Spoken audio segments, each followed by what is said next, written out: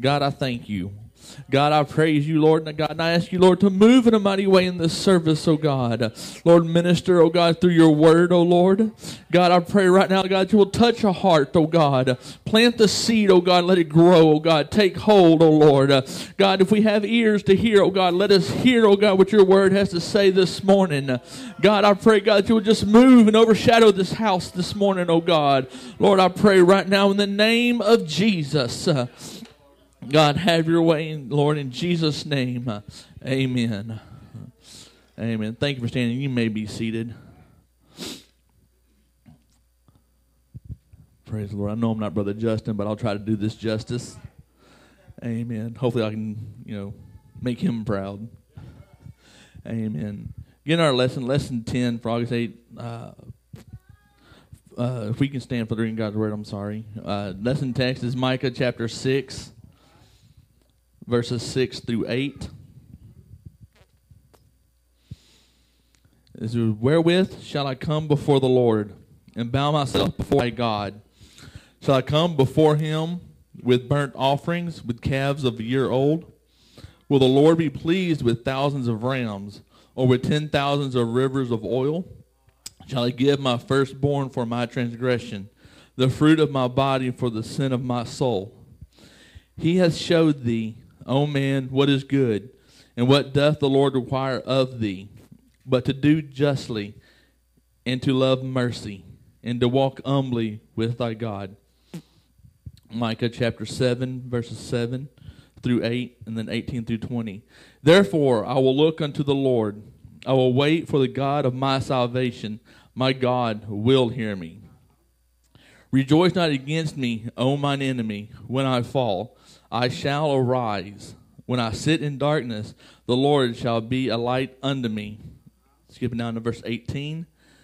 Who is a God like unto thee, that pardoneth iniquity, and passeth by the transgression of the remnant of his heritage? He retaineth not his anger forever, because he delighteth in mercy. He will turn again. He will have compassion upon us. Thank God for compassion. He will subdue our iniquities, and thou wilt cast all their sins into the depths of the sea. Thou wilt perform the truth of Jacob, and the mercy to Abraham, which has sworn unto our fathers from the day of old. Amen. Thank you for standing. Now you may be seated. The title of our lesson is The God of Our Salvation. God will give salvation and deliverance to those who live as God desires. You can't live all willy-nilly and do what you want to and expect to have the salvation. Excuse me. I looked up salvation through Webster's dictionary, and the first definition it said is a preservation or deliverance from harm, ruin, or loss. The second definition, it said theology next to it. Deliverance from sin and its consequences, believed by Christians to be brought about by faith in Christ. Amen. Salvation is the God of our deliverance. When manufacturers produce a machine, they place it on the market with a detailed set of instructions on how it is to be operated. Although they attempt to make the instructions understandable, often they require the new operator to read them several times to fully understand. If you've ever put a piece of furniture together, you'll understand that. Amen. One reason new operators of these machines have trouble is because they think they can figure it out without reading the instructions. The God of our salvation left us a detailed book of instructions. These include not only a way to get to heaven, but a way to live successfully in this present world.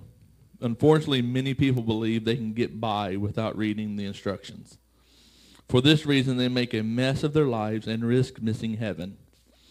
This machine, the human body and soul, operates more smoothly and efficiently when we follow the guidelines of God's instructions book, the Bible. Amen. Got to read the owner's manual. In the book of Micah, God called the attention to many spiritual problems of Judah and highlighted its glaring injustice. Micah chapter 2, verses 1 and 2 states, "Woe to them that devise iniquity and work evil upon their beds. When the morning is light, they practice it, because it is the power of their hand. And they covet fields, and take them by violence, and houses, and take them away. So they oppress a man and his house, even a man and his heritage." Nothing is closer to a man's heart other than God than his house, his possessions, and his family. To lose these in any manner is a traumatic loss. But when these things are taken by force, it is not only a traumatic loss, it is a gross injustice that arrests the attention of God. God is a God of equity or impartial justice. According to Psalm 75, verse 7, God records all the injustices of the world in the world and holds the guilty responsible. Being God's chosen people did not exempt Judah from his rebuke and retribution for their injustice. It is not uncommon for loving parents to be partially blind to their misdeeds of their children. Amen. Perhaps we are all guilty of allowing love to blind us. Amen. How many times we turn a blind eye to, it's just a little sin. We'll overlook that one. But God, whose love for us is far greater than our love for our children, does not allow his love to blind him against the misdeeds of his people. That little sin that we might overlook, God sees it. And he's going to take notice. God let Judah know they would pay in sickness and desolation for their evil deeds. It is a common response among evildoers to feel they are getting by. But no one is getting by, for we all must stand before him one day and give an account of the deeds done in this body. 2 Corinthians chapter 5, verse 10. God knows how to get our attention. Unfortunately, our attention is often not easily attained. Sometimes he has to go what we call drastic measures. Ideally, God should only have to speak to us once. But frequently, our attention is arrested only by more desperate means. Sickness and desolation are some of the methods God uses. Just look at Job. Chapter 33, verse 14 through 22, and then 29 through 30.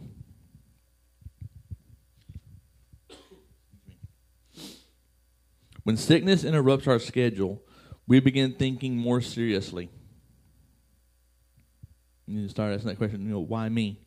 What have I done to cause this to come upon me? If our attitude had been frivolous and careless relative to spiritual things, a sobering presence replaces all of that. With this newly opened attitude, God is able to reach us more readily. You get sick, down on your luck, or flat on your back, or whatever, you start, God, why me? What have I done? You start asking the questions. And you may not have done anything. He just wants you to stop for a second and listen. The word just in the New Testament is translated from a Greek word meaning equitable in character or act, by implication, innocent, holy, righteous. In the Old Testament, just has the meaning of what is right, what is pronounced right judicially, or justice. According to the definition of just, to please God, we must be holy, righteous, innocent, and do what is equitable. We must remember that our first obligation is to please Him. For pleasing God leads to obedience, which is a tantamount to salvation. If we will be careful to please God in all things, we will not only be right, but we'll be more often right with our neighbor.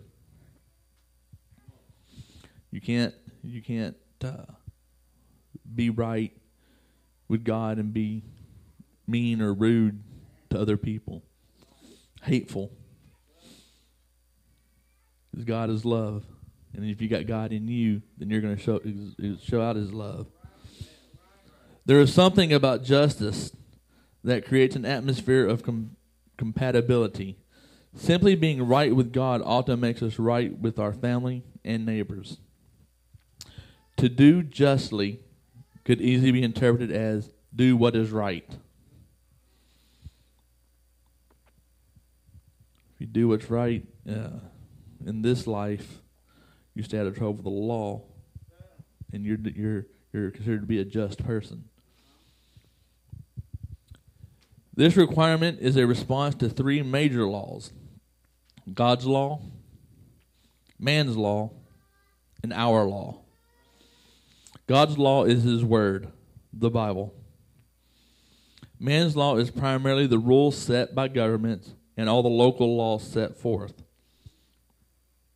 Our law is the inborn set of principles God has placed in every man and woman.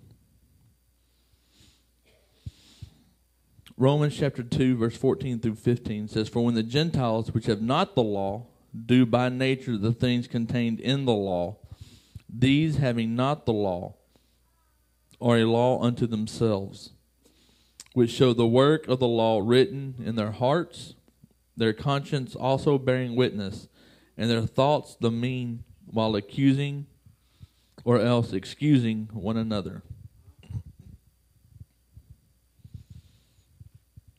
Without God's mercy, we would not be alive or saved today. If you look at Genesis, I read that during I was studying this, and God quickened to my mind Noah. It says God had, in Genesis chapter 6, verse 6 through 8, God had repented to himself that he had created man and was wanting to destroy man. But it says that Noah found grace in the eyes of God. God's mercy saved Noah and his family. Otherwise, we'd all been, they'd all been wiped clean, and we wouldn't be here today.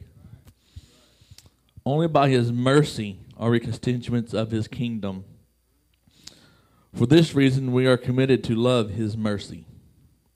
The power that drives this commitment is not obligation. It is genuine love. I would be foolish for us not to love the very reason for our salvation.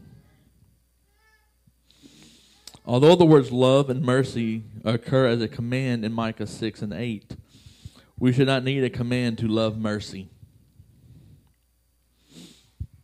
Mercy is too wonderful not to love. Commands are for those things that are not easily obeyed. Loving mercy is easy. It is as natural to a believer as breathing. However, the difficult part is loving mercy enough that we extend it to those we may feel do not deserve it.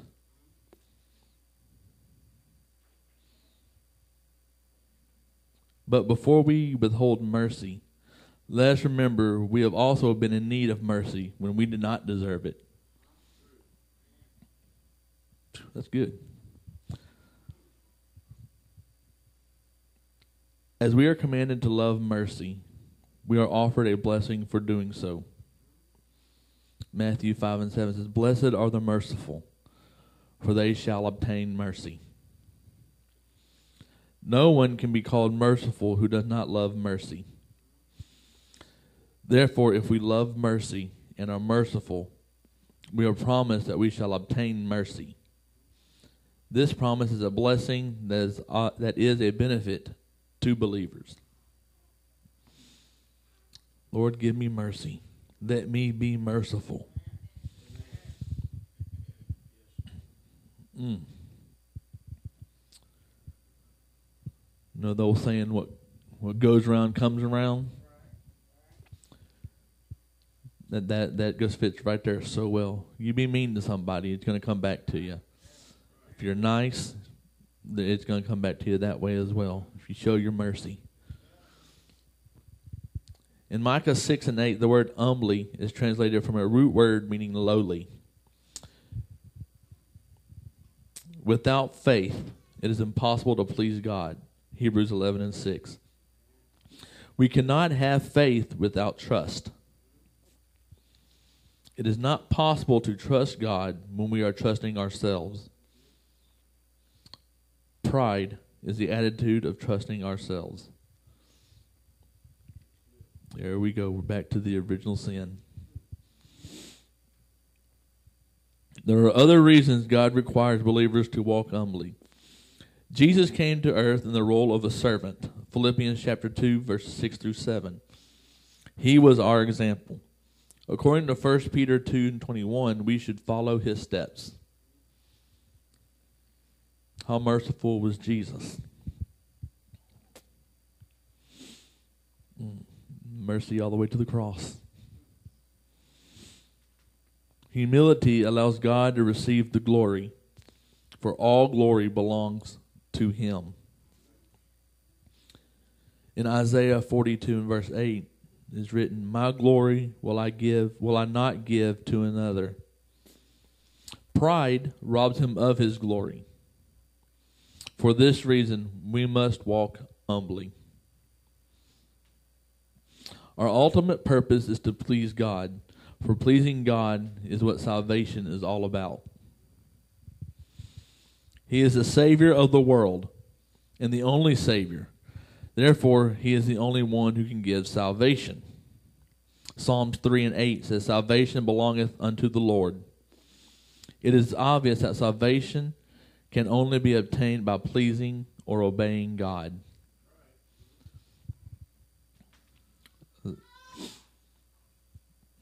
However, salvation is a choice.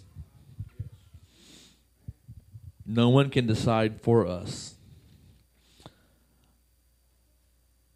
Contrary to the precepts of Calvinism, we must personally choose whether we want to be saved or lost. Blaming God for circumstances that make it more difficult to be victorious is no excuse for being lost. We are blessed with benefits for pleasing the Lord.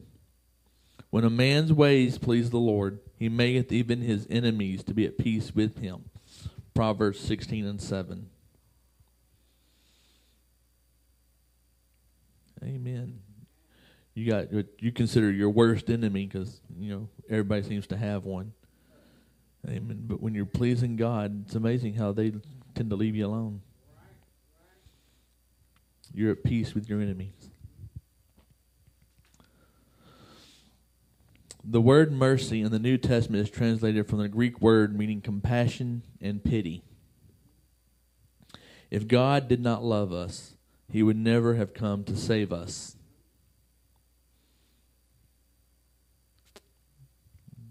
I'll say that again. If God did not love us, he would have never come to save us.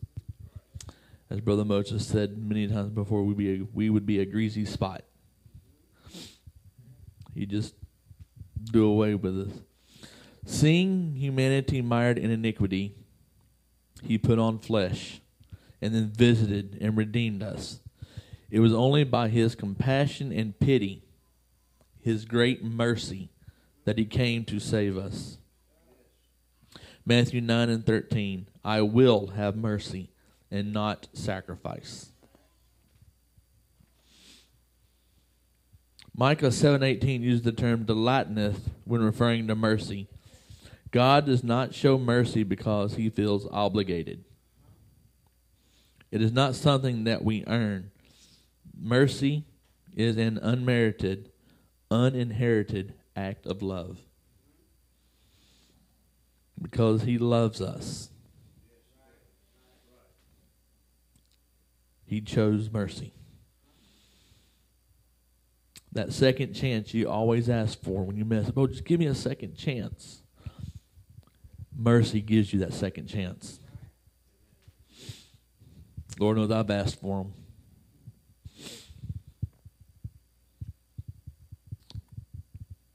Almighty God showed compassion when he manifested himself in human flesh and came to this earth as a man.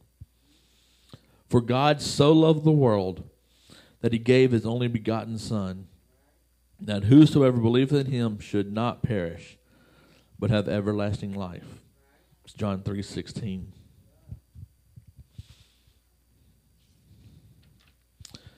The incarnation has something, the incarnation was something he did not have to do. He did not create us or visit us in flesh because he was lonely. He had the angels to be with him.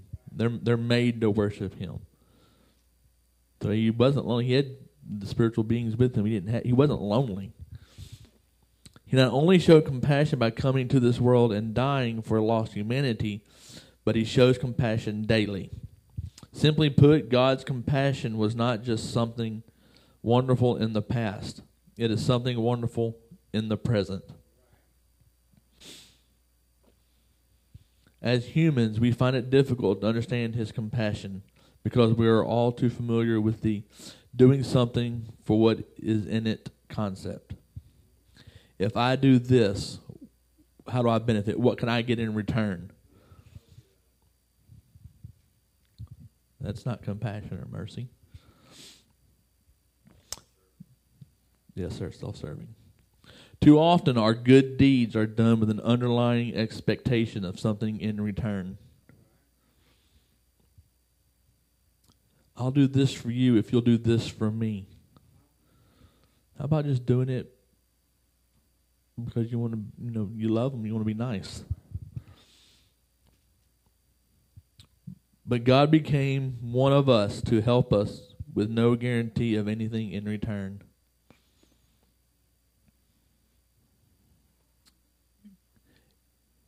He stepped out of heaven, off the throne, put on this flesh, died on the cross with the hope that we would love back. Not because he's, I'm going to do this so you're going to love me. I'm doing this and I hope you will, but I'm going to do it anyway because I love you. And that's the attitude we should have.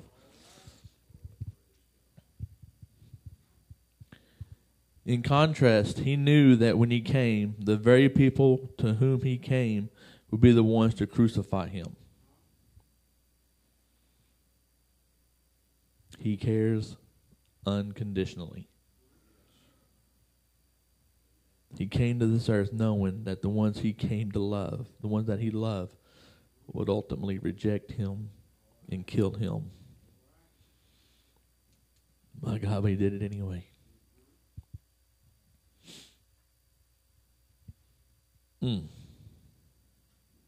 That's compassion, love, mercy.